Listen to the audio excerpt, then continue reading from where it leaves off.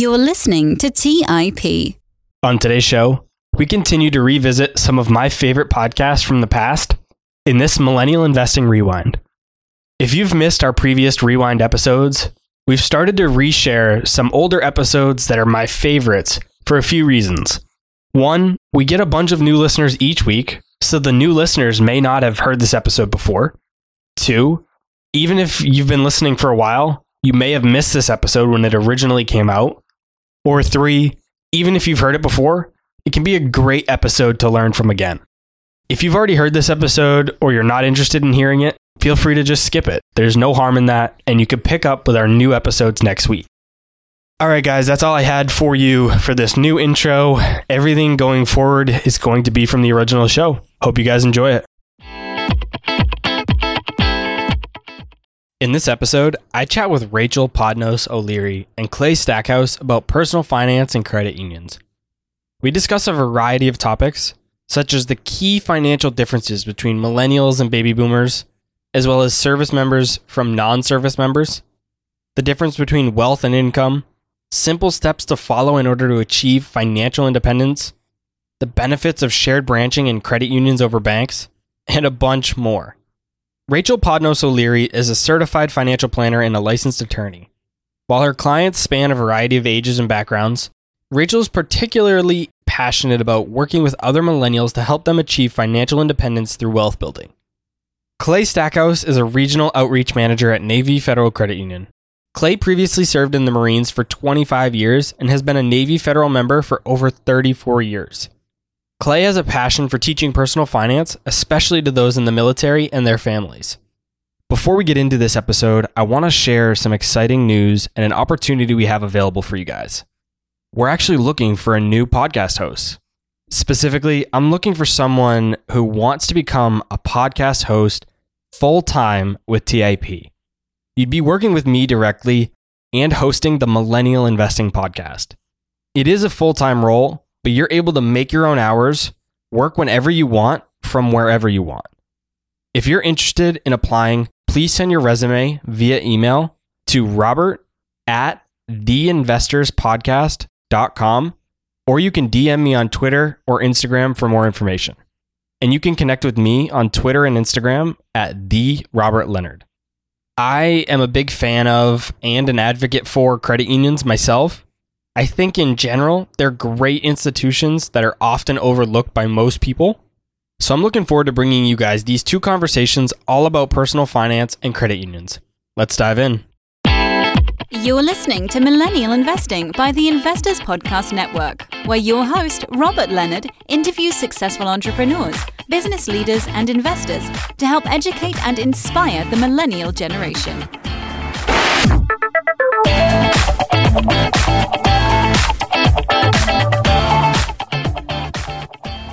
Hey everyone, welcome to the Millennial Investing Podcast. I'm your host, Robert Leonard, and today we have two guests, but the two guests are actually separate.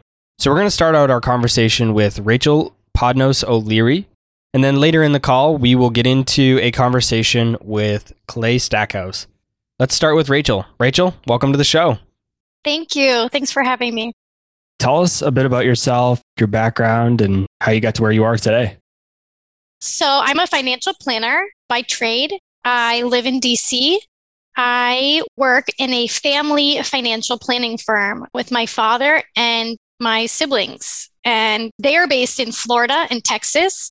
We've been doing the remote thing for a long time, way before COVID. And we work with clients all over the country and have a lot of virtual or remote client relationships. And I love working with people that way. I love not being limited to working with people in just the geographic area where I'm located. I'm a new mom. I have a 5-month-old daughter, so that's kind of been a big adventure for me this year. I got into financial planning kind of accidentally. I majored in political science in college, and I had no idea what to do with that, so I went to law school like many other political science majors. And then law school just never really clicked with me. I didn't enjoy it. I never found any particular area of the law that was that interesting to me. So after I passed the bar, I moved up to DC from Florida, which is where I was in school. I was just hoping to get into something more kind of non-traditional. There's a lot of that up here.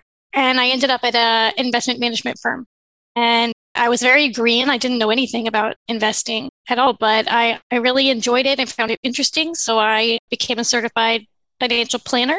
And I've been working in finance ever since then. I love it. I think it's so rewarding, interesting. Every day is different. And earlier this year, I published a book called 21st Century Wealth. And that's kind of my take on just a high level roadmap for millennials who want to achieve financial independence. Well, first off, congratulations on the baby. I have a 2.5, I guess almost 3-year-old. He'll be 3 next month. Oh. I've been down that path. I know what 5 months is like, and I know what that first, really 6 months to a year is like. So I know what you're going through, but congratulations.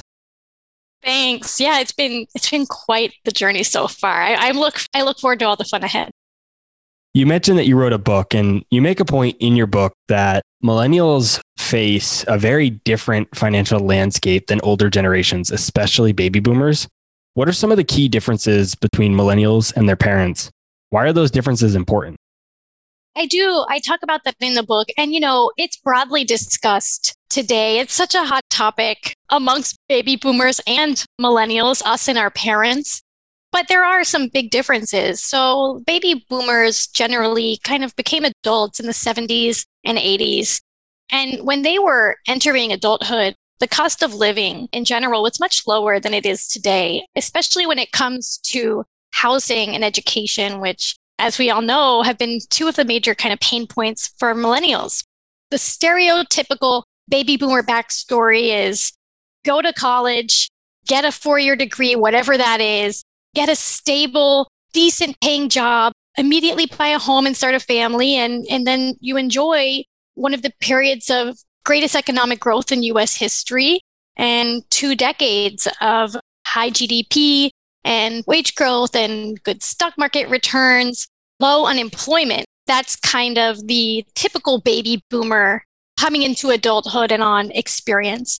And we can contrast that with the experience of most millennials, which is a little different. Most of us came of age in and around the Great Recession. And there was a lot of economic uncertainty, obviously, during that time and following it for a long time after. And we faced some really tough economic trends as we were entering adulthood. High unemployment, tuition inflation, and a growing reliance on student loans that went hand in hand with that. Changes in the need for skilled workers and stagnant wages, increases in the cost of healthcare, increases in the cost of housing, just kind of the perfect storm of things that we kind of came up against.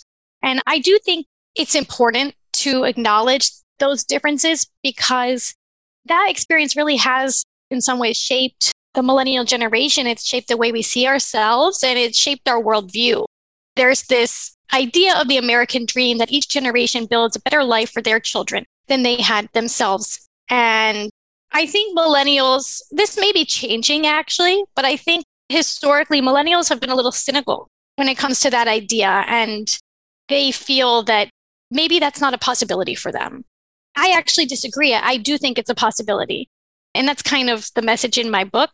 But I do think that the coming of age into a period of economic uncertainty, I do think that really had a profound effect on the millennial worldview. I recently saw a picture, I think it might have been on Twitter, but it was a comparison of a single family house. It was nothing super fancy. It was a starter house. It didn't have the location or anything, but it said it was roughly $135,000 in the 90s. And then it said today it's worth about $490,000. And then below it, it had the average starting salary for a teacher in the area back in the same time period of when the house was originally priced at $135,000. And they said that the salary was about $60,000.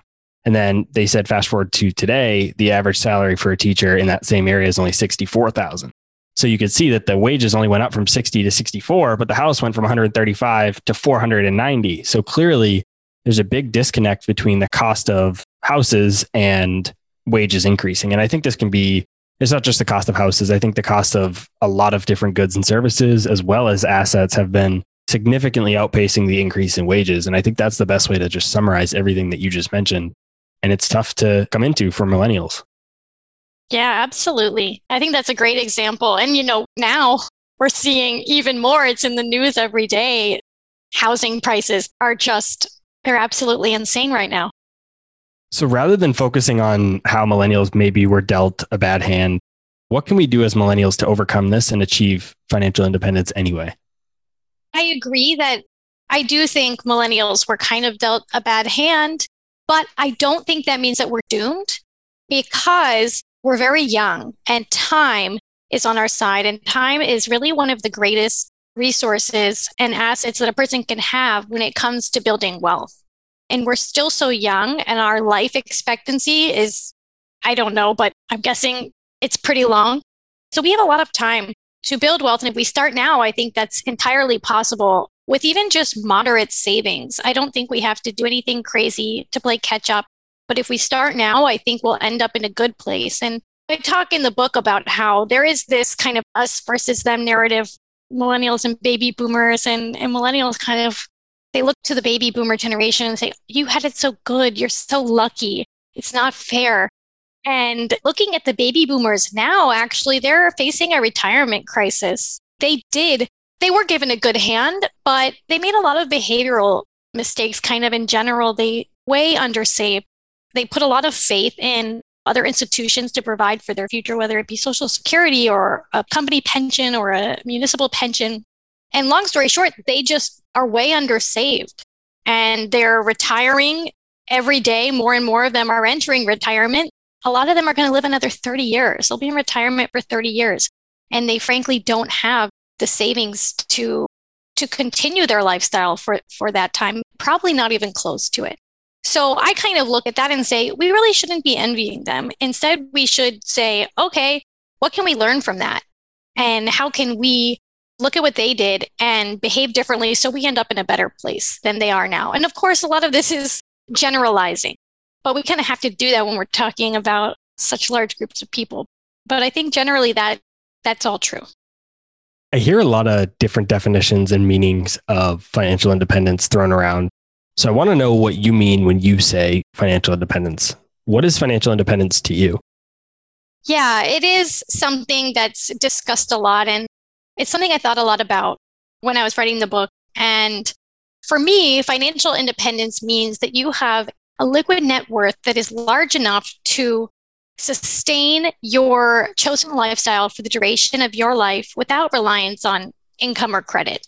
Or you could say streams of passive income, strong streams of passive income that are enough to continue to sustain your lifestyle. Either way, that's what it means to me. And I think the core of that idea is that you're not beholden to anyone else for your own survival. And you don't have to work in a job that you don't enjoy.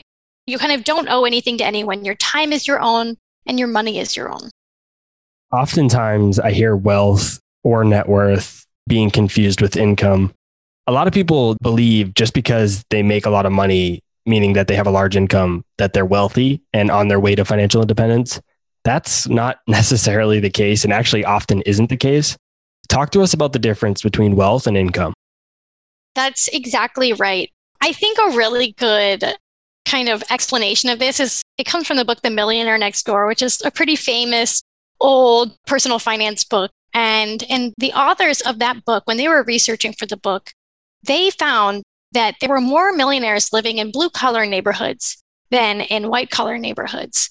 And they determined that that was because people in white-collar neighborhoods, despite their higher incomes, were more likely to spend their money on luxury items and wealth signifiers to the point where they weren't building wealth. And people in blue-collar neighborhoods were just saving a lot more and building wealth. And they decided that people tended to fall into one of two groups. They are either under accumulators of wealth or prodigious accumulators of wealth. Under accumulators of wealth are people that have low net worths relative to their income. And prodigious accumulators of wealth are people that have, the opposite, high net worths relative to their income. And I see this all the time as a financial planner. I've seen people who make less than $100,000 a year become millionaires just through kind of consistent and disciplined saving and investing. And I've seen people that make $1 million a year who barely have a positive net worth because of excessive spending and debt. Having a high income, I think for most people does make it easier to save any given amount, especially a high amount. If you're a high earner, you should be able to cover basic living expenses and most emergencies that pop up and still have money left over to spend and save. If you're a lower earner, that is difficult, but that doesn't change the fact that everything I've seen, everything I've read, whether you're a high earner or a lower earner, behavior is really the number one differentiator for those who build wealth. It's not income, it's behavior. I've shared this story a couple times on the show, but I really like it. And for anybody that hasn't heard it, actually, when I was a little bit younger, I worked at a credit union in college, and I was one of those people that sit in the offices. So I was a financial service rep. And so I used to have people that would come in to me for various different reasons. Sometimes it was for loans, but other times it was for reimbursements of insufficient fund fees. And the number of times that I've had people come in and sit down in front of me and ask for their $30 overdraft fee to be reimbursed to me with a new iPhone in their hand, a new purse, or I see them drive up outside through my window in a nice new BMW or something fancy, was way more common than people that didn't seem like they had money. And the other piece was too, and when somebody sits down to work with me, I of course had all their bank account information up in front of me so I could see what they had. And maybe that's not a full picture of everything that they owned, but very frequently it matched to exactly what you just said. The people that looked like they had money very rarely did. And the people that didn't look like they had much usually had the most sitting in their bank account. I totally believe that. They are the millionaires next door. That's one of my favorite books too. So I know that book very, very well. You've created a 5-step plan that you call a personal financial audit that you say can help anyone get onto the path of building true financial freedom. Walk us through the plan and describe the steps involved. So, okay, I'll just start by outlining the 5 steps. So the 5 steps are confronting your financial reality, educating yourself, goal setting, making a plan to achieve your goals, and then finally ongoing tracking of where you are relative to the goals. And so to kind of just walk through those one at a time, the first step is confronting your financial reality. And high level, the end of that step basically means you know your net worth and you know your cash flow situation. And I don't know, that might sound really simple, especially to people who listen to this podcast, which I would guess are not your average people. Probably they're more highly financially literate. Maybe they have a financial plan, they know their net worth. But I will tell you, most people do not know their net worth. They have no idea where their money is going. And that is a huge problem if you're trying to have a plan for going forward. It's not knowing where you're starting. When I sit down with a client for the first time, I ask, how much do you have? How much do you owe? How much do you make? How much do you spend? And how much do you save? A lot of times answering those questions takes some digging. But once you can answer all of those, you get a great idea of where you are. And so that's really the first step. The next step would be educating yourself. So if you know your net worth, you know where your money is going, but you don't know anything about investing and you don't know anything about debt reduction or cash flow planning or insurance, all these kind of really important parts of a good financial plan, you're going to have trouble making a plan to go forward in any sort of productive way. So however you do it, maybe you substitute hiring a financial planner for this step, which is something a lot of people do. They delegate this step. You need to make sure you find someone ethical who would be a fiduciary who only gets paid by you and isn't getting paid to sell you products. But for most people who want to do it themselves, I would say you need to read a book, go online. There's a million resources out there. I try in my book to kind of add the middle, it's kind of the meat and potatoes, personal finance stuff that covers all these topics. And I tried my best to kind of say, if you just read this book, you'll probably have a high level understanding of all the things you would need to know if you're an average person to write your own financial plan. So one way or another, educate yourself. That's the second step. After that is goal setting. Any good financial plan is based on goal setting. I really do believe that goal-based financial planning is the most effective and the most motivating way to plan for people. I think that for most millennials, your goal should be a very high net worth. That should be kind of your large macro goal. Now, specifically what your net worth target should be, that's highly personalized. That kind of depends on what your lifestyle costs. Do you have a family? A lot of things. But I do think that should be kind of the macro high level goal. And then as you drill down, you'll have to set more micro, immediate kind of prerequisite goals to getting there. So that's the third step. The fourth step is making a plan to achieve the goals. That's just writing out a financial plan, a detailed multi-step financial plan for hitting the kind of more micro prerequisite goals along the way to achieving a net worth high enough to give you financial independence. The last step is just ongoing tracking. That's really important. Your financial plan, it shouldn't be a static snapshot of one day in your life, of one static moment of your finances. A good plan kind of evolves and keeps up with your life. We have kids, we switch jobs, we move, we buy houses, we sell houses, and on and on and on. And every time something like that happens, that touches on your financial life in a big way. And your plan should take that into account and evolve. So I think at least every year, if not more, you should be revisiting your financial plan, sitting down and taking stock of everything, going through that if you want, the 5-step plan that I have, starting with revisiting your net worth, revisiting your cash flows, revisiting your goals, and then seeing where you are and seeing if you need to change the goals or move the goalpost, whatever it is. What are your favorite tools or resources for continuing that ongoing tracking? I think that's highly personal. I am not a nitty-gritty budgeter personally. I tend to be more high level, and I have my own financial plan format that I use for my family and for clients. But I think for a lot of people who are doing it themselves, I think a good budget software is incredibly helpful for a lot of people. Like a budgeting software and a net worth tracker, whether you do it in a spreadsheet, which is really common, or whether you use some sort of aggregator. Those are really popular. You can link all of your accounts and kind of see at any given point in time, what are your assets? What are your liabilities? I think it just depends on what kind of person you are. Are you an engineer? Are you kind of like really into the dollars and cents? Or is that just going to make you not even want to look at it because you're more of a big picture person and you kind of need I don't want to recommend any specific softwares because the truth is I haven't liked any of the ones I've tried, which is why I have my own financial planning format that I came up with myself. I think that's fair. I mean, I use this thing called basically a to-do list, and I've looked all over the internet. I've bought in even like these journals that have to-do lists, and none of them were just right for me. And so I ended up just creating my own. I probably tried a dozen different ones, and I eventually said, all right, I just need to create my own. And I did that. So I totally know where you're coming from. For software, I personally use Mint. It's not perfect. It works really well for me. I like it, but I don't use it exclusively. Similar to you, I ended up creating my own Google Sheet that I used kind of as a pair with Mint. But overall, I generally like Mint. Personal Capital is pretty good as well. Those are just kind of the two that I've used in the past. I've also used Mint before, and it's not bad. I think it would be a great tool for ongoing tracking for a lot of people.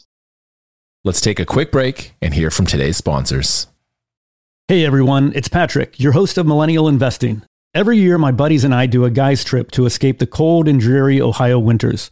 Once we pick our destination, without fail, we all jump on Airbnb and find an incredible place to stay.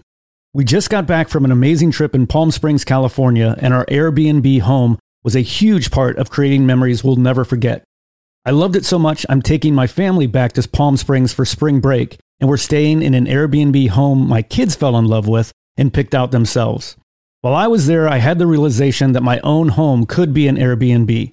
It's an excellent way to earn some extra cash, whether you're saving up for your next vacation, paying off some bills, or investing. Your home might be worth more than you think. Find out how much at airbnb.com/host. That's airbnb.com/host. Hey guys, have you ever wondered if there's an AI tool like ChatGPT specifically built for the stock market? A tool that not only does the research and analysis for you, but also allows for dynamic discussions? Well, wonder no more. Meet Meka, your AI-powered stock research assistant, now enhanced with real-time stock data. Let Maka do the heavy lifting for you to significantly reduce your research time. And the best part, Maka is 100% free. Ask Maka questions like, explore the financial health of Apple through a summary of its balance sheet. Compare the financial statements of Apple and Tesla. What is the analyst price target for Microsoft? What is the social sentiment analysis of Amazon? And millions of other queries right at your fingertips. Visit Maka.com. That's MEYKA.com. Buy low, sell high. It's easy to say, hard to do. For example, high interest rates are crushing the real estate market right now. Demand is dropping and prices are falling, even for many of the best assets. It's no wonder the Fundrise flagship fund plans to go on a buying spree, expanding its billion-dollar real estate portfolio over the next few months. You can add the Fundrise flagship fund to your portfolio in just minutes and with as little as $10 by visiting fundrise.com/millennial investing. Carefully consider the investment objectives, risks, charges, and expenses of the Fundrise flagship fund before investing. This and other information can be found in the fund's prospectus at fundrise.com/flagship. This is a paid advertisement. All right, back to the show. Very recently, one of my all-time best friends, who I actually lost touch with a little bit over the last year or two, reached out to me because he started to get interested in investing in personal finance. He never had any interest in it before, and I'm not really the type of person to push a conversation like that. So it just really never came up when he and I would hang out. But fast forward from when we used to spend a lot of time together to today, he's interested now and he wants to learn more. So he reached out to me. One of the things we talked about was how much money is needed in retirement. We talked back and forth about his amount for a few days. And then one day he came back to me and he said, my parents' financial advisor told them they need $200,000 to retire. Maybe lifelong pensions are involved and other sources of income. And I know his parents, so I don't really think that's the case. But generally speaking, very, very rarely do I think that would be enough money for retirement. So I was quite surprised to hear that his parents' financial advisor would tell them that. Being a financial advisor, specifically a certified financial planner, what advice can you give someone who's trying to determine how much money they'll need to live their chosen lifestyle after retirement while maintaining financial independence? I agree with you. I think barring substantial income streams from other sources, that if all they have to live on in retirement is $200,000, I would say they're in big trouble. I can't imagine a financial advisor that would say that to somebody. So one way of kind of gauging the adequacy of retirement savings is this financial planning rule of thumb. It's called the 4% rule. It's pretty popular. It's bandied about on the internet. It's been around for a while. And like many things in personal finance, people argue about it. They iterate on it. They go back and forth. I think it's a really good rule of thumb. And it really is a rule of thumb. We're not trying to write in concrete a target retirement lump sum and then assume that someone's going to save that exact amount and take exact withdrawals every year for the rest of their lives. But I think it's a good rule of thumb for kind of roughly gauging adequacy of a retirement portfolio. So the rule, the 4% rule, it basically says if you have a lump sum invested in a balanced portfolio, it can sustain withdrawals of around 4% for roughly 30 years without a high risk of being depleted. And so you can kind of take that and extrapolate. So for this couple with their $200,000 lump sum, a 4% withdrawal would be $8,000. So per that rule, they could withdraw roughly $8,000 a year for 30 years. And 30 years is kind of, I think, what we assume is a conservative estimate of retirement. If you retire in your 60s, you live till your 90s. So more or less, that's why we make that assumption when using that rule. Now, if you have a longer period, a longer life expectancy, or you retire early, or whatever it is, then the rate you could withdraw while not running a risk of running out of money is lower. They call that the safe withdrawal rate. So for roughly 30 years, your safe withdrawal rate is 4%. If we're talking about a period of 40 or 50 years that this lump sum needs to last, then the safe withdrawal rate might be 2 or 3%. If it's a shorter period of time, let's say you're only going to live another 10 years and you're certain of this, well, then maybe you can take out 6%. But it's just a good way of gauging. And yeah, $8,000 a year is not going to cover very much. So I don't know where their advisor got that number, but I disagree. Now they might be like a lot of baby boomers who are going to live mostly off of Social Security. That's the majority of baby boomers. They have very little saved and they'll live off Social Security for the rest of their lives. And for a lot of them, that's going to be tight because they're used to spending more in their working years. I do think that this is a really good example of how people tend to way overestimate how far a lump sum will stretch. Using the 4% rule, you tell someone $1 million, if you have $1 million saved at retirement, which is a lot, that's a lot of money for the average person, you can spend $40,000 a year from that. Most people find that shocking. If you're the average retiree, they say like $1 million. I thought I could spend way more, but that's just how the math works. I hope they have other streams of income. When you say you could spend $40,000 a year, I agree that doesn't sound like very much in comparison to the amount that you have saved. But now I wonder, do we need to think about this in a different lens? Maybe you're at retirement, so maybe you don't have a car loan anymore. Your car's paid off. Maybe you don't have a mortgage anymore because maybe your house is paid off. You've been paying it off for 30 years over a mortgage. You don't really have to save anymore, right? Because you did all your saving and now you've hit your target. So you don't have any savings.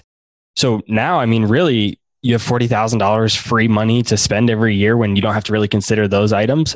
It's definitely not as much as you think when you have $1 million, but you take out all your biggest expenses and that's a little under $4,000 a month to spend. I think that's a decent amount relatively, because I think that's what the piece that people miss is that they might not have a car payment, they might not have a mortgage, etc. If you still have all those things, then yeah, $4,000 probably isn't a lot. But when you have roughly $4,000 a month and you don't have all those expenses, it could be enough for some people to live on, right? Is that at least how you're thinking of it? Are people usually having their cars and mortgages paid off, or are they not? They should. We never recommend that someone retire if they have debt. You should be debt-free at retirement. You shouldn't be retiring with a mortgage. If that means selling your house and moving, okay. But I think to your point, that could be enough for some people. I have kind of extended relatives that are retired teachers, and they've been living for a long time on roughly $40,000, $50,000 a year, and they save. They don't need to save, but they save. They lived in a relatively inexpensive part of North Carolina and had no mortgage, drove old cars, didn't spend frivolously, and they did fine. I think it really depends on the person. I think it depends on what kind of lifestyle are you accustomed to. Or if you're someone that was making $80,000 a year and spending most of it, or let's say you're making 100 plus and spending a substantial amount, and now you're expected to live on 40, that might be a different scenario. I also think it really matters where you live. Cost of living here in DC, the cost of living is incredibly high. But where I grew up in Florida, it's much lower. So I think someone there would certainly be able to live comfortably on $4,000, whereas up here, it would be tricky. I'm going to assume that the $1 million or the 40,000 that you withdraw using the 4% rule is after tax. So let's just say that that's all out of a Roth account. When I was making 120,000, I don't have a W-2 job anymore, but when I did, at one point in my career, I made 120,000 and I lived in New Hampshire. I worked in Massachusetts. Massachusetts has income tax. Every month, the amount of money that I had left over after taxes and 401k was about $4,300 a month. And I had a mortgage and a car loan and all of that at the time. So when you think about that, even though I made 120,000, my net pay, like actual cash, was little over 4,000. Whereas what we're talking about now is almost 4,000 a month. I mean, it's really not that different between a $120,000 salary and a $40,000 net pay that you're getting from your retirement accounts, because you don't have to pay those taxes anymore. We're assuming that those have already been paid and you don't have all these other bills. Well, yeah, that is a huge consideration, is this post-tax money or pre-tax money. For a lot of retirees, almost all their retirement savings are in pre-tax accounts, like a 401k, that maybe they'll roll it over to an IRA, and then you say, and every dollar you withdraw is taxable income. If having it after tax would be much better from a cash flow perspective, then that's a really big consideration. Why do you think misunderstanding the amount of money needed in retirement is such a common mistake people make, especially when we have a rule like the 4% rule? I just think financial literacy is not that common. Like I said, when I first started working in finance, I didn't know anything about it. I knew nothing. I didn't know anything about investing. And, I was a lawyer. I think that that's very common. Some of the most well-educated people I know really don't know much about personal finance. And, we see all the time in our firm, we have really bright clients come our way, and they have been taken advantage of by a wayward financial advisor who is just selling them financial products they don't need and ripping them off. And they're shocked to find this out. They had no idea. I think we should teach financial literacy in high schools. It's one of the most practical things that a person could possibly learn if you want to set people up for later in life. I don't know why we don't do that. I think some high schools probably had that, but where I grew up, it certainly wasn't a thing. Yeah, I think that there's just a really low level of financial literacy in general amongst people here in the US, no matter how educated they are in other things. Many people look at retirement as one of their major goals, but you actually have a different outlook on it.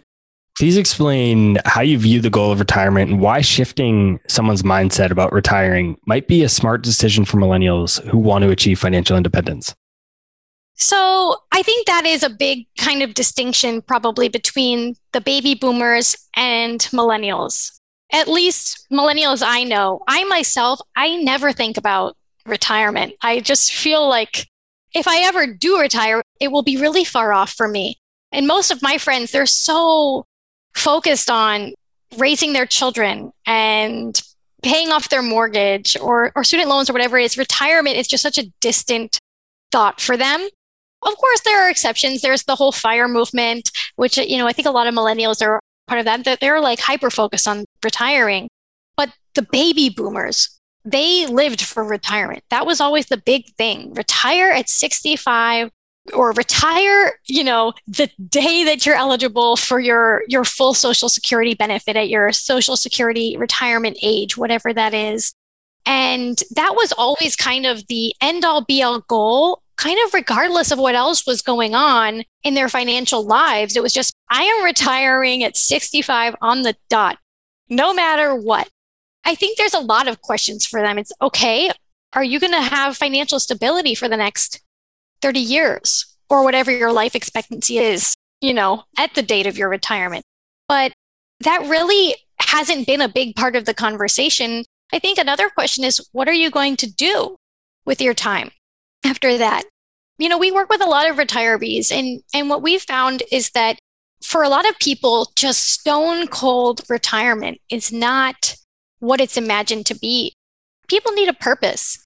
And so when people bring that up to us, young, healthy people who are able-bodied, I'm going to stone cold stop working, at 65 on the dot. We say, oh, okay, what are you going to do? Are you going to golf every day?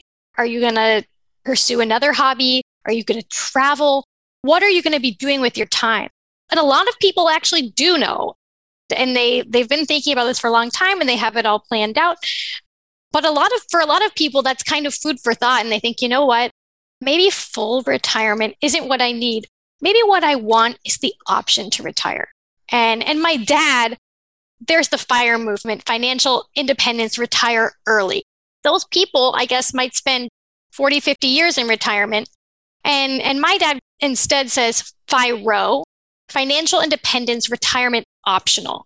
And I think that's just a much better goal for most people, is not to be so hyper-focused on this date at which you can retire, but to focus on a date at which you will have the option to retire and then reevaluate whether full retirement, just stone cold stop working, stop having an income, is right for you. Or maybe you want to switch careers and do something that's a little less lucrative or a little more of a passion project or whatever it is. But I just kind of look to the baby boomers, and I think this hyper focus on just retirement in and of itself, without kind of looking at things more broadly, is kind of misplaced. It was created a little bit as a joke or completely as a joke, but it illustrates this point exactly. I saw a picture on the internet the other day, and it was this older couple. They were definitely probably in their 60s, if not 70s, retired. I believe they were on a roller coaster or some sort of like log ride at an amusement park. And it looked like they were sleeping on the roller coaster. And the caption of the photo basically said, "This is why I don't want to wait until retirement to enjoy my life."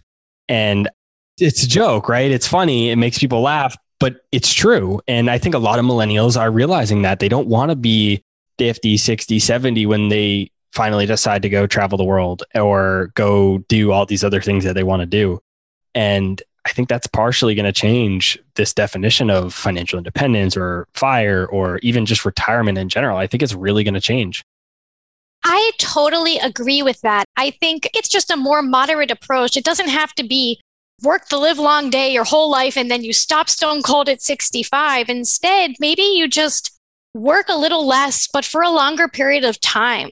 Take more time off when you're young and able-bodied. I mean, if it's possible for you, but don't plan to just stop at any, given point in time, especially when you might live another 30 years. I certainly think that the idea that we shouldn't be hyper-focused on retirement, I think that really ties in with living more today.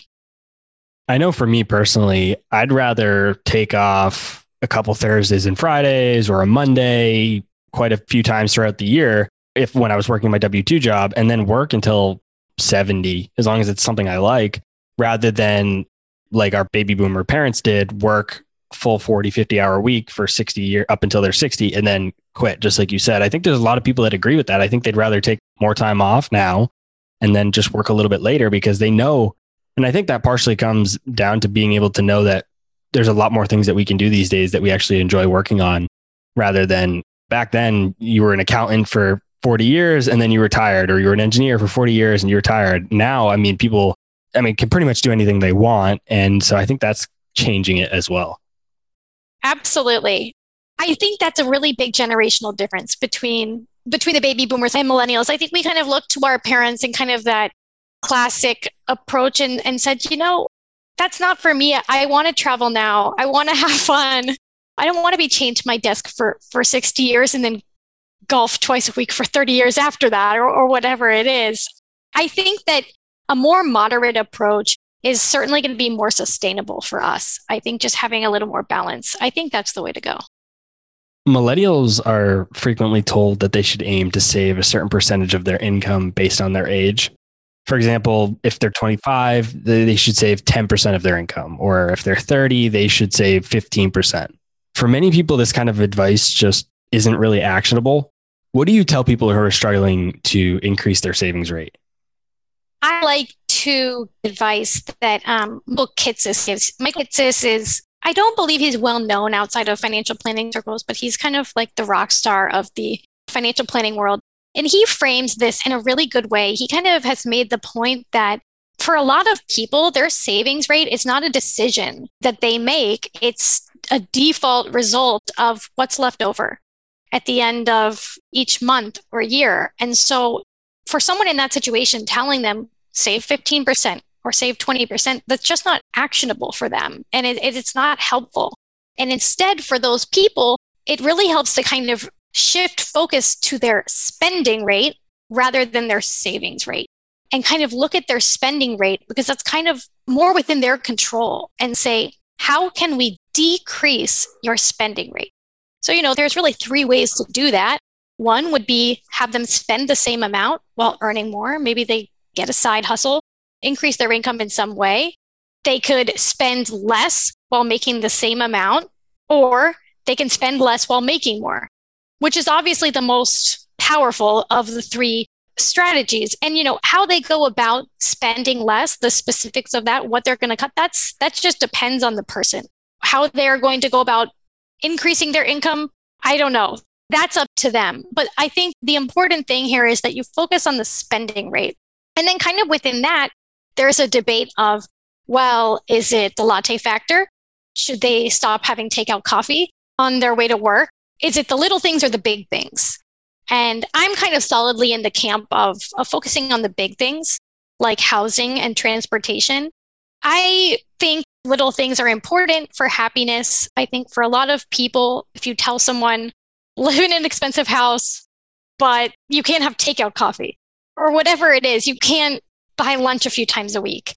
I think that for a lot of people, that kind of, I don't know how to put it, that can basically lead to frugality fatigue, I think, where it's just not sustainable.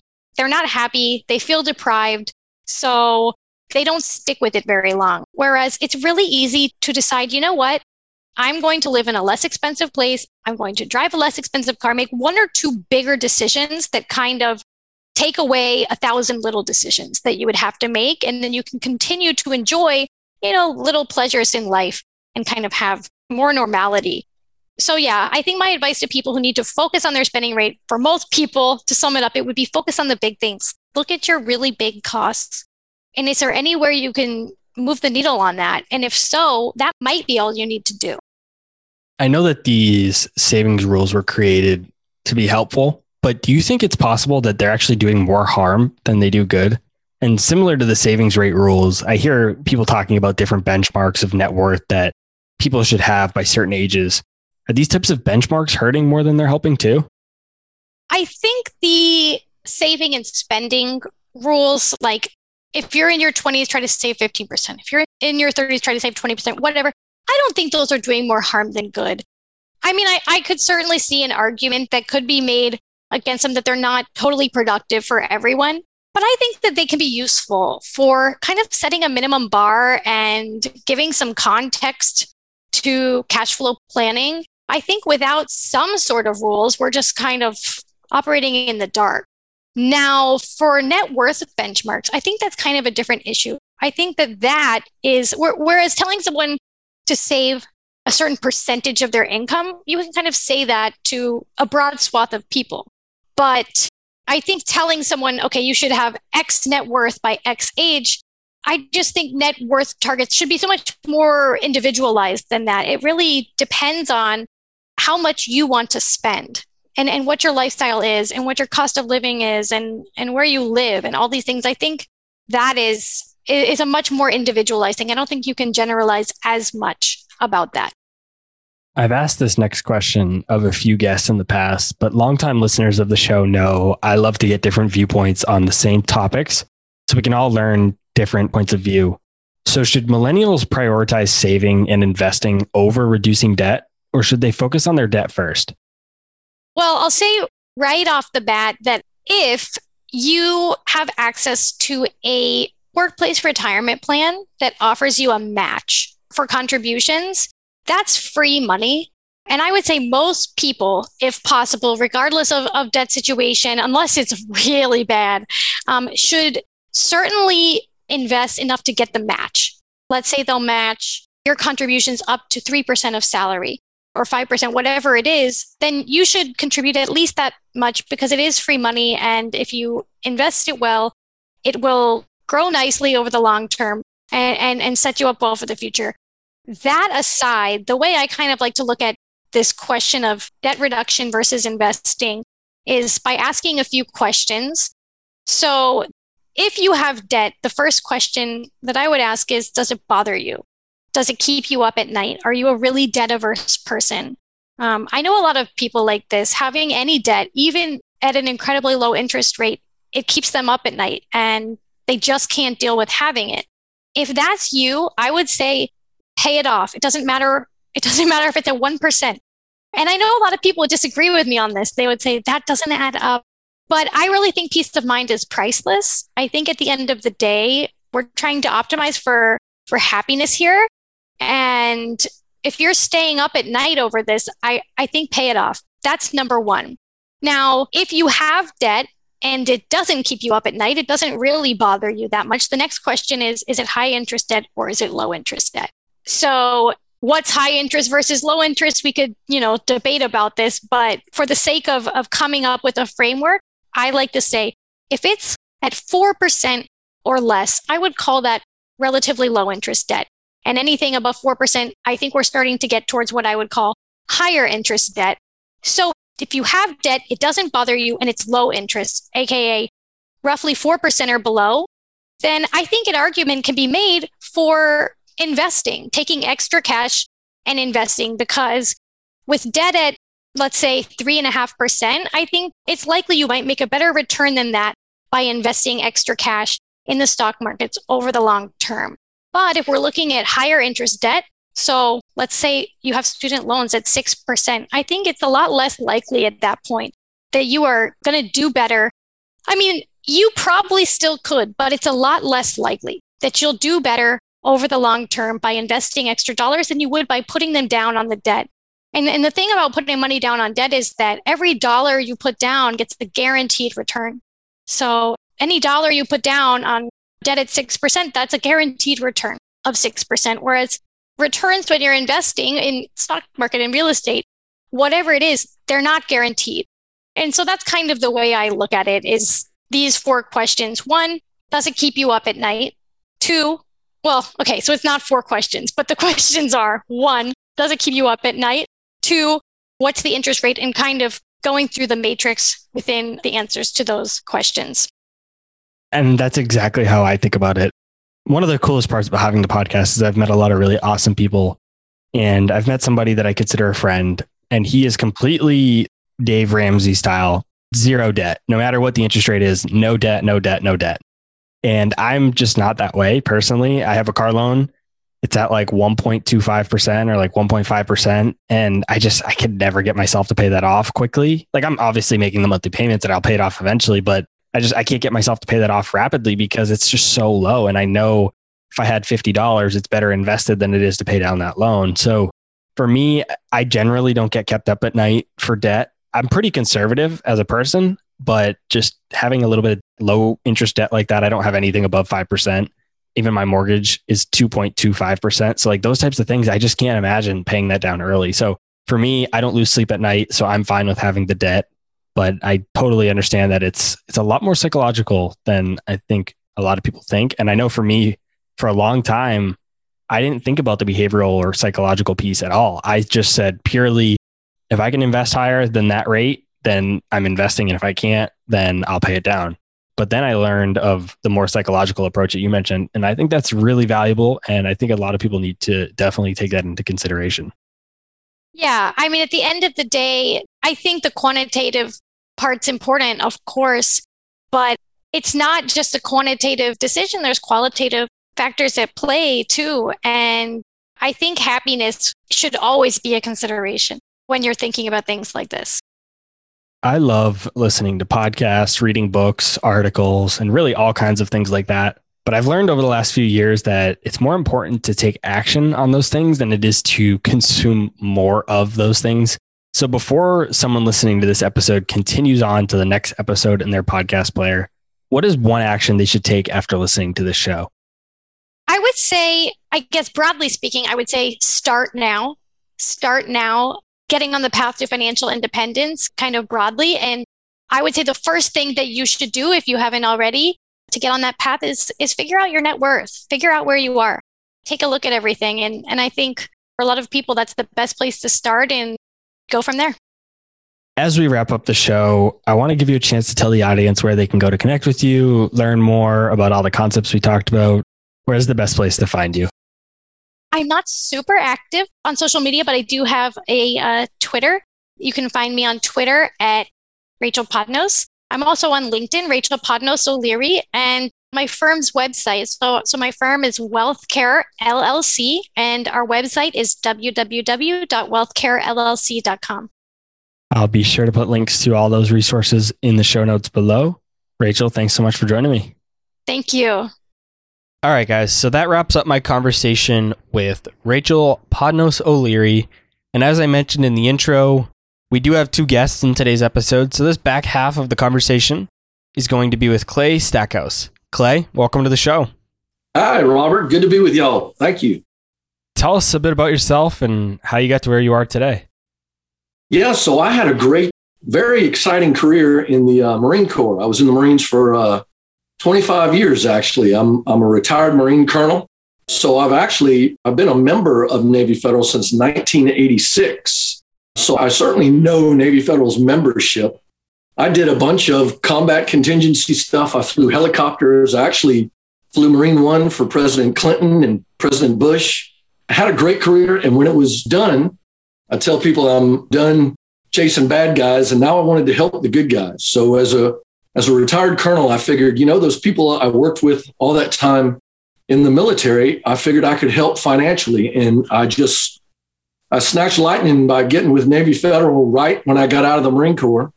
I'm the regional outreach manager in Florida, Alabama, Mississippi, and Louisiana. I work out of Pensacola, and basically the people we're talking to today, honestly, a lot of millennials who are just getting into the military or recent veterans and their families about their finances. I'm a certified financial education instructor, and I talk to them about Navy Federal and how we can help them. So it's been very rewarding, and I've actually learned a lot doing it as well, which I think we're going to cover some of the topics here today. Well, first and foremost, thank you very much for your service. Greatly appreciated. It was my pleasure, to tell you the truth. Very adventuresome. How did you get interested in finance? I mean, there's so many different paths you could have gone when you got out of the military to help people. So why finance? That's a great question, because that touches everybody, right? And through all that time in the Marine Corps, honestly, I saw some really good guys. We'd go on deployments. Sometimes marriages didn't work out, or sometimes they'd have things repossessed, and I'd see them get into financial difficulty, and it would really affect their careers and their lives. So I know that it's something everyone wants to be financially sound, right? I mean, if you have your finances squared away, there's a calmness that comes over you, and you're able actually to function better. I think I'm a better husband. I like doing this job with Navy Federal, and my finances are squared away, and it's really a pleasure. And honestly, I go into a lot of different places, say in rural Mississippi or Louisiana, and I talk with some of these kids. They're 17, 18, 19, 20, who've never had anybody sit down with them and say, do you know what a credit score is? Do you know what makes up a credit score? Do you know why you don't want to run up credit card debt, but you still actually need a credit card in order to create a credit score? Those things no one actually ever has talked to them about. So Navy Federal helps, right, do that all the time. But I'm actually the voice who goes out there, and I'm able to sit down with them and help them. And it helps me sleep at night, to tell you the truth, that I'm helping those people who say they'll support and defend the Constitution against all enemies, foreign and domestic. For me, that's less than 1% of the population. I put my life on the line with people like that. And so I think they deserve good financial advice. So we're really happy to give it to them. Let's take a quick break and hear from today's sponsors. Hey everyone, it's Patrick, your host of Millennial Investing. Every year, my buddies and I do a guy's trip to escape the cold and dreary Ohio winters. Once we pick our destination, without fail, we all jump on Airbnb and find an incredible place to stay. We just got back from an amazing trip in Palm Springs, California, and our Airbnb home was a huge part of creating memories we'll never forget. I loved it so much, I'm taking my family back to Palm Springs for spring break, and we're staying in an Airbnb home my kids fell in love with and picked out themselves. While I was there, I had the realization that my own home could be an Airbnb. It's an excellent way to earn some extra cash, whether you're saving up for your next vacation, paying off some bills, or investing. Your home might be worth more than you think. Find out how much at airbnb.com/host. That's airbnb.com/host. Buy low, sell high.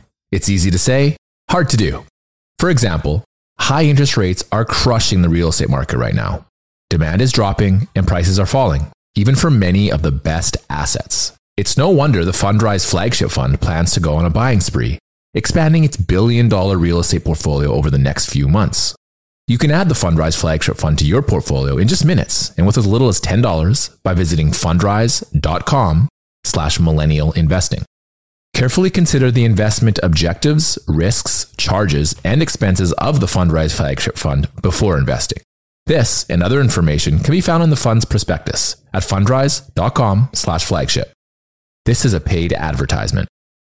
Hey guys, the Range Rover Sport leads by example. It's got powerful on-road performance and commanding all-terrain capability, and combines assertive on-road performance with the signature Range Rover refinement that you'd expect. The third-generation Range Rover Sport is the most desirable, advanced, and dynamically capable one yet, and redefines sporting luxury. It's got advanced cabin technologies such as active noise cancellation and cabin air purification, which offer new levels of comfort and refinement. The purposeful cockpit-like driving position sets the tone for a focused interior that promotes exhilarating driver engagement. Award-winning Pivi Pro infotainment is at the heart of the experience and provides intuitive control of the vehicle systems. You can also enjoy a dynamic drive in total comfort with optional 22-way adjustable, heated and ventilated electric memory front seats with massage function. Design your Range Rover Sport at LandRoverUSA.com. That's LandRoverUSA.com. All right, back to the show. I think that's a piece of finance that is often overlooked. People that go into careers that aren't finance focused, they don't think about how finance impacts the rest of their lives. I mean, you mentioned your bitter husband, you have a happier life. That's because you don't have the stress from finance. If you don't have your personal finances in order, there's a stress. Even if you're not thinking about it, let's just say you're at a family barbecue and it's there, it's in you, subconsciously you know, and it's just you have that burden waiting on you. That's absolutely true. So why not attack it? Attack it with knowledge, with a good education about your finances, and just some basic good practices. So Navy Federal is military, veterans, and their families. So I talk to a lot of people who aren't military, but like my brother is in the Navy, they would tell me. So they're in our field of membership. We're actually the largest credit union in the world. The credit unions obviously aren't banks. Banks are in business to make money. We are in business to help our members. It's financially like-minded people who make a financial family. That's a credit union. Navy Federal just happens to be the largest credit union in the world because we serve the United States military, veterans, and families, right? So when I think about who we're helping and I sit down with them and I talk to them about some very basic things like get a financial organization that you trust. A lot of them don't. Well, I know Jimmy works at a bank downtown. How about them? Well, that's not really what I'm talking about. I'm talking about get a savings and a checking account and then pay yourself first. Think of that. Especially if you're in the military. The first day you get in the military is the least you're ever going to make because you get more seniority, more time and grade, you get more designations, and you get paid for that. So I say even a small allotment into a savings account for you or for your children is going to yield great big dividends along the way. So what I'd say to these millennials is get into those habits early on.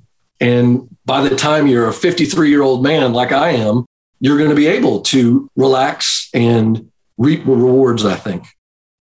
One of the very first things that happened in my personal financial life was that my grandma helped me open a bank account at a local credit union when I was only 14. I'm not sure if she chose a credit union because she knew the benefits of them over banks, or if it was just because the company that she used to work for at the time had their own credit union. That tiny little detail has had a massive impact on my life because I ended up working at a credit union years later. Really has just molded everything that I've done to this day. What I didn't realize until the last few years is how few people actually know the difference between credit unions and traditional banks. So I want to start by talking about that.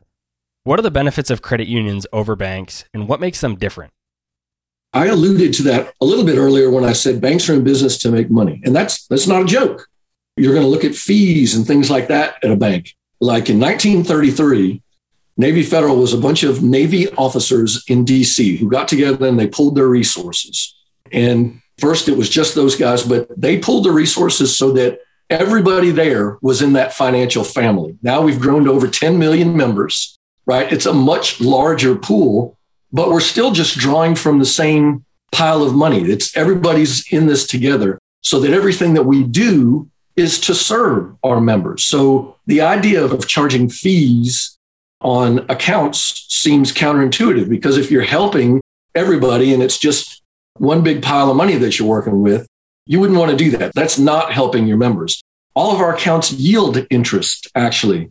I'll tell you, in the Marine Corps, so I thought I was doing pretty well. I was deploying, but I wasn't focused on my finances like I am now. And I have since moved my savings and checking accounts into different accounts where I have to keep a little bit higher balance in the account, but it yields much more money. It's things like that that a credit union is going to help you do and look out for you. Navy Federal has free financial counseling. You can call a person, make an appointment, and it's just free. And they're on salaries, so they're not there to kind of just broker a bunch of Navy Federal programs. They're there to look at your finances. I did that when I got out of the Marine Corps.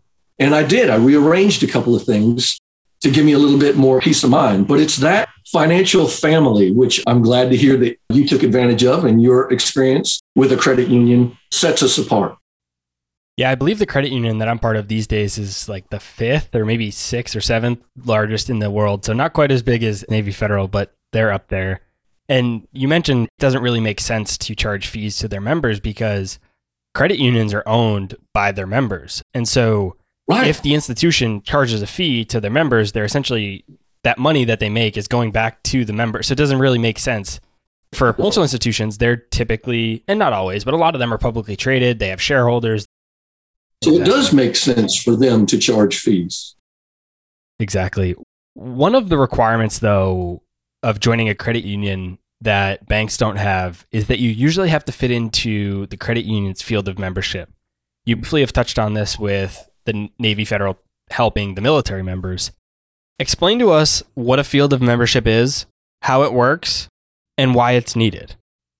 So if you're financially like-minded people, a credit union, you've probably heard of teachers' credit unions or police agencies. So we just happen to be the greatest military, in my opinion, in the history of the world that we serve, the American military, veterans, and their families. So if you think just of that group, Robert, 250,000 people just transition out of the American military each year. So in 4 years, 1 million people are new veterans who either they were eligible for our membership while they were in the military or learning about our membership as they transition out. So a lot of people wonder about if the size of a credit union is going to be a detriment to them because they serve specific groups of people. We just happen to have a very large group of people, which puts us, over 10 million members in the largest credit union in the world. So I think you kind of get the best of both worlds with Navy Federal. One of the common criticisms that people seem to have with credit unions is that they're local, they're small, they're regional. Typically, if they travel or anything like that, they're not going to have a branch where that person's going to be. And so I like to explain to people that there is shared branching, which allows you to go into very many credit unions across the country and still access your credit union's account. So when I travel, I go into a credit union that's local to where I am. As long as they're part of the shared branch network, which a lot of credit unions are, you're able to access them. So it's actually not any different than being part of Bank of America or TD Bank or any other massive national bank. And even, I know a lot of people use online-only banks and still have great success. So a credit union is definitely no worse than an online-only bank or even the big banks from the perspective of having branches. I deal with that a lot before I go into like a Monroeville, Alabama, or some areas in Mississippi where they belong to a small financial institution because their parents did and their parents did. And I tell them pretty soon, you are going to be an international man or woman of mystery, and you're going to find yourself in a place like Kuwait or Germany or Korea. And Navy Federal is going to be able to help you there. So that's a jump. But once I get them to understand that, again, it's very rewarding. As with nearly any business or industry, there are some that are better than others. If someone listening to the show today is interested in joining a credit union, what are the things they should look out for? What red flags do they want to be aware of? So trust. And when you say trust, it's not like I know Jimmy because he works at the bank. I'm talking about online security is a huge deal. You can research financial institutions. We talked about fees. You don't want an institution who's going to charge you fees, right? I do all sorts of research beforehand for an institution like Navy Federal. You're pretty well known. I think you may be alluding to a smaller financial institution, maybe closer to home or something like that. But yeah, word of mouth, especially. We did talk about the fact that people's finances affects everyone. So if there's something going on that's not good, you're going to be able to find out probably. So look into them prior, right? And establish some trust. Know that they have not only an online presence, but an online security apparatus that's going to keep your finances safe. The amount of interest that you're going to yield. You can go on NavyFederal.org and look how much more I went from a everyday savings to a money market savings account. So I'd ask your listeners, go and take a look and see the two rates. And you can see how much more I'm yielding in that savings account now. And I'm embarrassed to tell you, I have to keep a higher balance like I alluded to, which I'm able to do now. But I was going to be able to do that for a while I was still in the Marine Corps. But I just wasn't looking online at the financial opportunities that Navy Federal gave me. So, I'd say continue to check quarterly. I go back, look at specials that they're having, running any number of things like move credit card debt from one institution over to this. I know we've run things like that before, but there's any number of different promotions we do at Navy Federal and different organizations do. Ensure you're taking advantage of those things. So I guess what I'm saying, Robert, is be engaged with your finances. Don't just let it happen to you, right? Be engaged because it's something that is not going to go away. It's not going to, I can't wait till I'm 62. I'm not going to have to worry about money anymore. That's just not going to happen. So continue to stay engaged, set that good foundation when you start out so that you have options as you get older. I think it's pretty clear that you and I both love credit unions. I've mentioned it. I use them for all of my personal banking and I use it for my businesses as well. But I admit they're probably not perfect for everyone. So who might a credit union not be well for? If you want to get charged higher rates and you want your financial institution to make money off of your accounts instead of treat you like a family member, it's for that person, in my opinion. So I'm wholly and completely biased for credit unions. You're not really going to be able to give me any argument why I wouldn't stay with them. So people who aren't looking for the best deal, how's that? I know we have quite a few service members and family members of service members who listen to our show. So I'd like to talk a bit about the specifics of personal finance for military members. What is unique about personal finance for military members? Yeah, so now that, Robert, is hitting at the 10 ring with who I talk to when I go talk to these new, soldiers, sailors, airmen, and Marines about, okay, now I'm in the military, right? I'm getting paid on the 1st and 15th of every month. I have my medical taken care of. I have my dental taken care of. You have a room and board taken care of, right? So making that adjustment, not only the adjustment to the way you live your life, but financially, you need to break from being a civilian and all the different things that you thought you needed as a civilian, right? And start thinking a little more simply. So I talked about that first thing, and they usually help you when you first get into the military, finding a financial institution you can trust. Because, we don't want our servicemen to be in financial difficulty. It makes an unhappy force. So we usually get that squared away. Once we do that, we need to establish the accounts we're in, which is pretty simple, right? A good checking account and a good savings account, right? Once we do that, we just get a budget. Now, here's the thing, and it's not rocket science, but you have to sit down and figure out how much is coming in and how much needs to go out, right? Avoid the credit card debt. Avoid the credit card debt. It's terrible. It's just terrible. Once you get that good budget going on, and I always say pay yourself first. So you have some allotments going in and you get those accounts to where they need. That last step for me is start to invest, right? And investing is any number of different things that revolves around risk. But if you can't pay your bills from the beginning, if you're worried about paying the light bill and putting groceries on the table, then investing seems like a bridge way too far. So if you ensure you know what's coming in and you know what you're spending your money on, you make that good budget where you're sending an allotment to an account, right? You get it to, I say it's 3 months pay is what I say in there. You use the 80-20 rule. So I'm living on 80% of what I make and I'm saving 20%, right? So if I'm putting that 20%, let's just say into a good savings account at Navy Federal that yields interest, you want to get that to a certain amount, and then you can start talking about investing. And like I said, we have a free 888-842-6328. You can call that and you can get free investment advice. And then that now we're cooking with gas, because at that point, they're going to say, okay, what kind of risk do you want? Do you want high risk or low risk? millennials can afford to have some risk. So let's start having fun with investing money.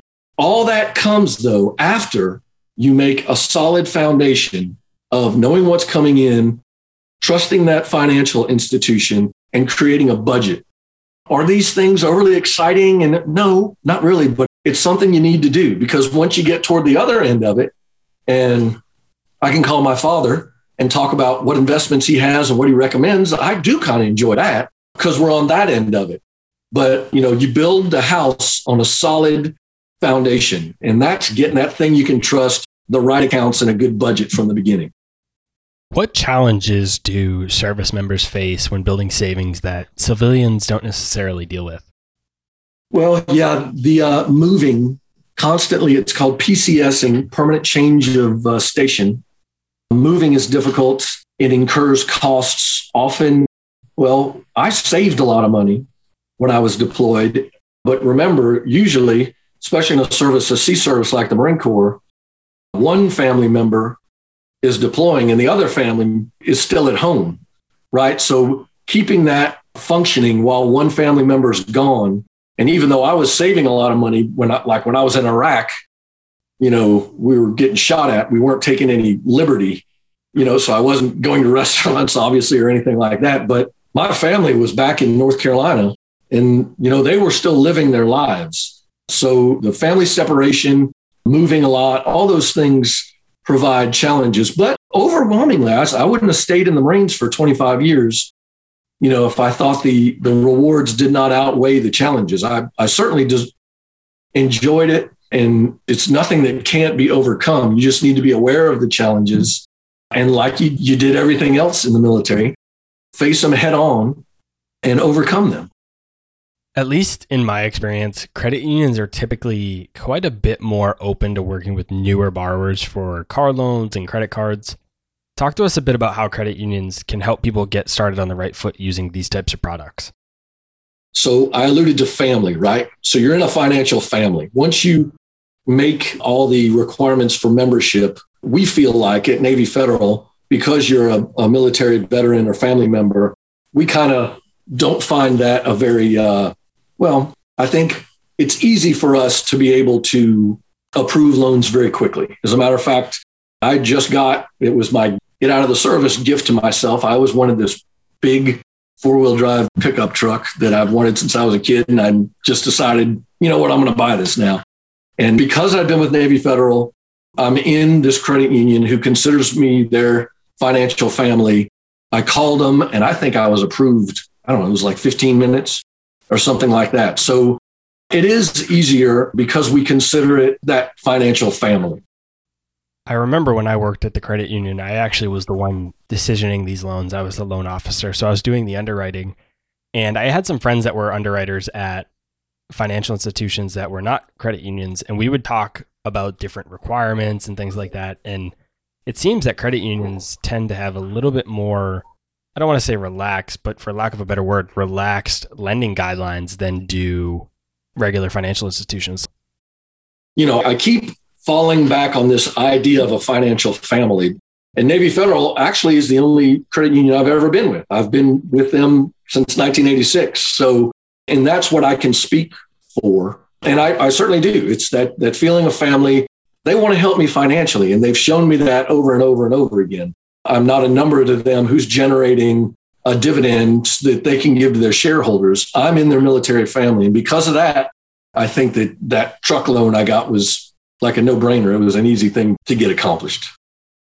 There's two things I want to note about that. One, it was quick because of everything you just mentioned, but it was also quick because you had your personal finances in order. I mean, you talked about it. You have to have a strong personal financial base. You have to have a strong credit score, etc. If you didn't already have those things, it doesn't matter what financial institution it is, it's not going to be quick. But you did those things ahead of time, so that helped you be able to do that. And the second thing I want to mention is we're talking a lot about Navy Federal here, which is field of membership of the military, but there's a lot of credit unions out there. You mentioned teachers, police. I mean, there's a bunch. We have one here where I live in New Hampshire that's just for New Hampshire residents. And so there's a bunch of these different types of things. So don't think that you can't be in a credit union if you're listening to this just because you're not in the military or no family members that are in the military. There are likely credit union options in your area that you would fit into the field of membership.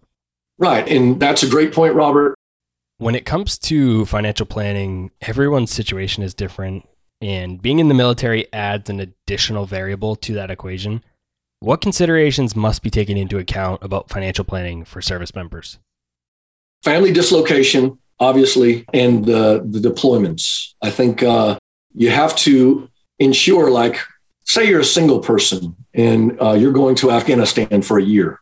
What are you going to do with your car? Are you going to sell your house? Were you renting a house, or do you need to rent that house out? If you do rent that house out, do you have somebody who can look after it for you? There are a lot of things like that, which overwhelmingly have to do with the deployments. So filling in for those things, it can be a good thing.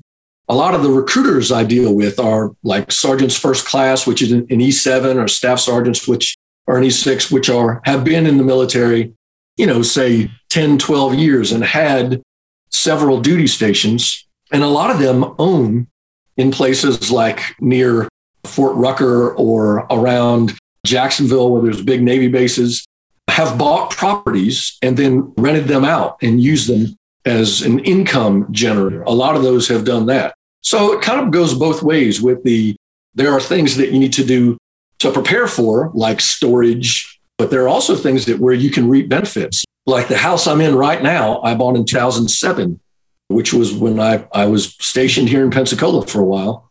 And then we moved and rented it out for a little bit. Oh, that was tough, but we did that. And now we're back in it forever. So it kind of goes both ways.